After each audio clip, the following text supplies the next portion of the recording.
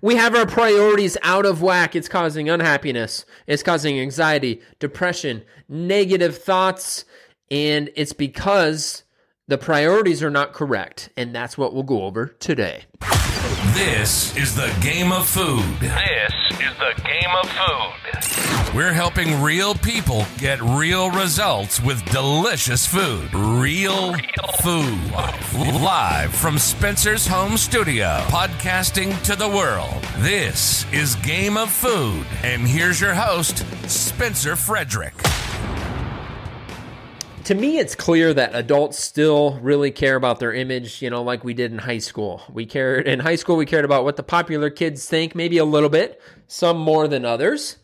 And it's clear that we still care about that stuff. How do you know? Well, go to social media for 5 minutes and you will see people only posting about good things in their life, portraying that they have life figured out. And we know nobody does, because nobody is perfect and nobody handles every negative situation perfect. We can guarantee that something will happen to everyone in life, either unexpected or a struggle that they constantly deal with. But you won't see that stuff on social media because we care what people think. We want everybody to think that we are awesome, that we have it figured out, that we are elite. How do you also know this is we purchase new vehicles more than we need to. When you purchase a new vehicle, and let's say it's brand new, 1-year-old to 2-year-old, brand new to 2-year-old vehicle, do we really need that vehicle? Was our old vehicle not getting us from A to B? Was that vehicle actually too small to fit our kids? Or do we just want to spread them out in a mini little bus, like a large SUV that's $90,000, when you really probably could have purchased a minivan for half the price? We care about what people think of us. We are building new houses. The house square footage is increasing. Every decade it goes up by average square footage. We want more space. We want nicer things. We wear clothing. A cheap shirt and an expensive shirt does the same exact job. But we care about the name on it because the name on it tells people if you have money or not. That goes the same for like haircuts, getting your hair colored. Ladies, the purses. A cheap purse holds your things. And I can't believe it, but there are purses that are thousands of dollars and they still just hold your things.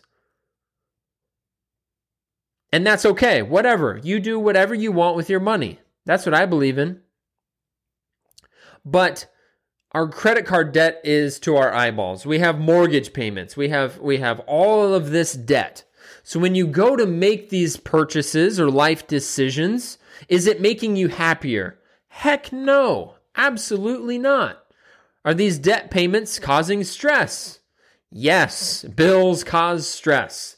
And if they don't cause you stress, well, I don't know what kind of a human you are. And I think happiness, or at least a happier life, because no one is perfect, like I said, but a happier life, I think, is found in these 4 categories. God, your relationships here with family and friends, wealth, and I don't mean greed when I say wealth, I mean financially free. Free from the system is what I mean. And health. Health, wealth, relationships, and God. And we are not putting our time, our focus, and our resources towards those things.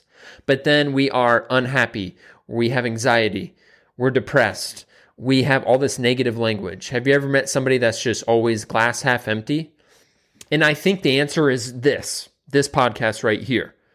You're putting your time into Netflix. You're putting how many hours right now after this podcast? Open up your screen time. If your phone keeps track of your screen time, and see how many hours per week you're looking at your phone screen. And where else could you put that time? Could you work out with that time? That's my challenge, is to go look at your screen time and see if you have time to actually go work out. Take a look at how you watch Netflix. Do you binge when you find a good show? Like, do you mean to watch one and it ends up being like 4 in a row?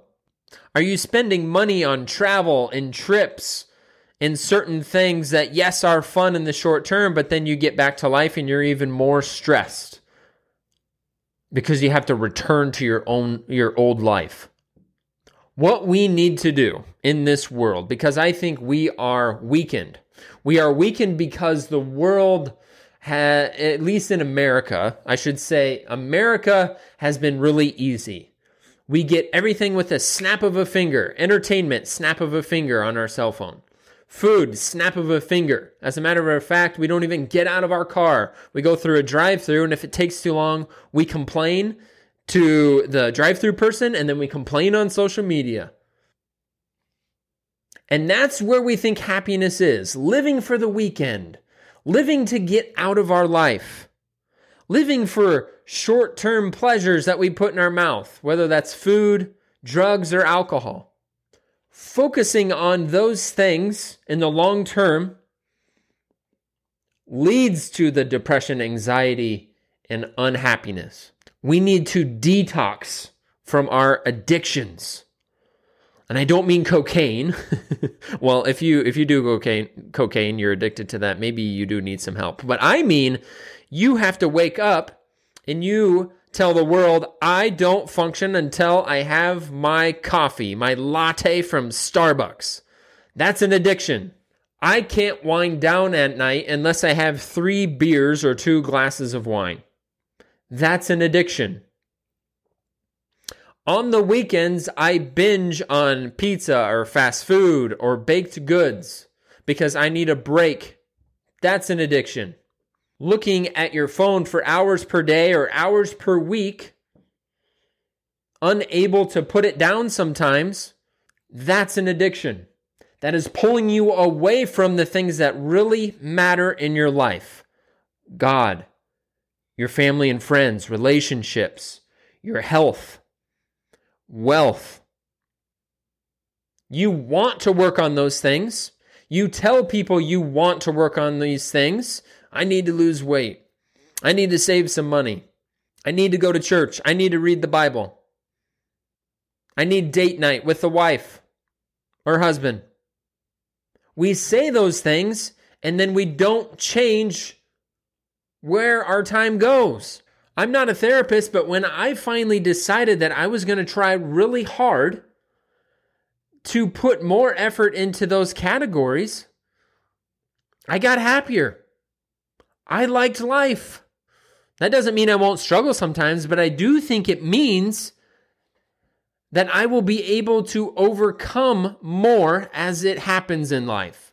Because if you're putting your time and your money into these things that give you nothing back but short-term entertainment, you are easily broken. God in the Bible is the ultimate anti-anxiety, antidepressant. I think many of us want wealth. I don't think we are greedy, but I think a married couple with kids, if they had a button to push, and after they pushed this button, only one spouse had to work and the other one could stay home and help with kids and clean house and cook and stuff. And I don't care if that means husband or wife. I'm not saying women need to stay home. So if you think that, you're wrong.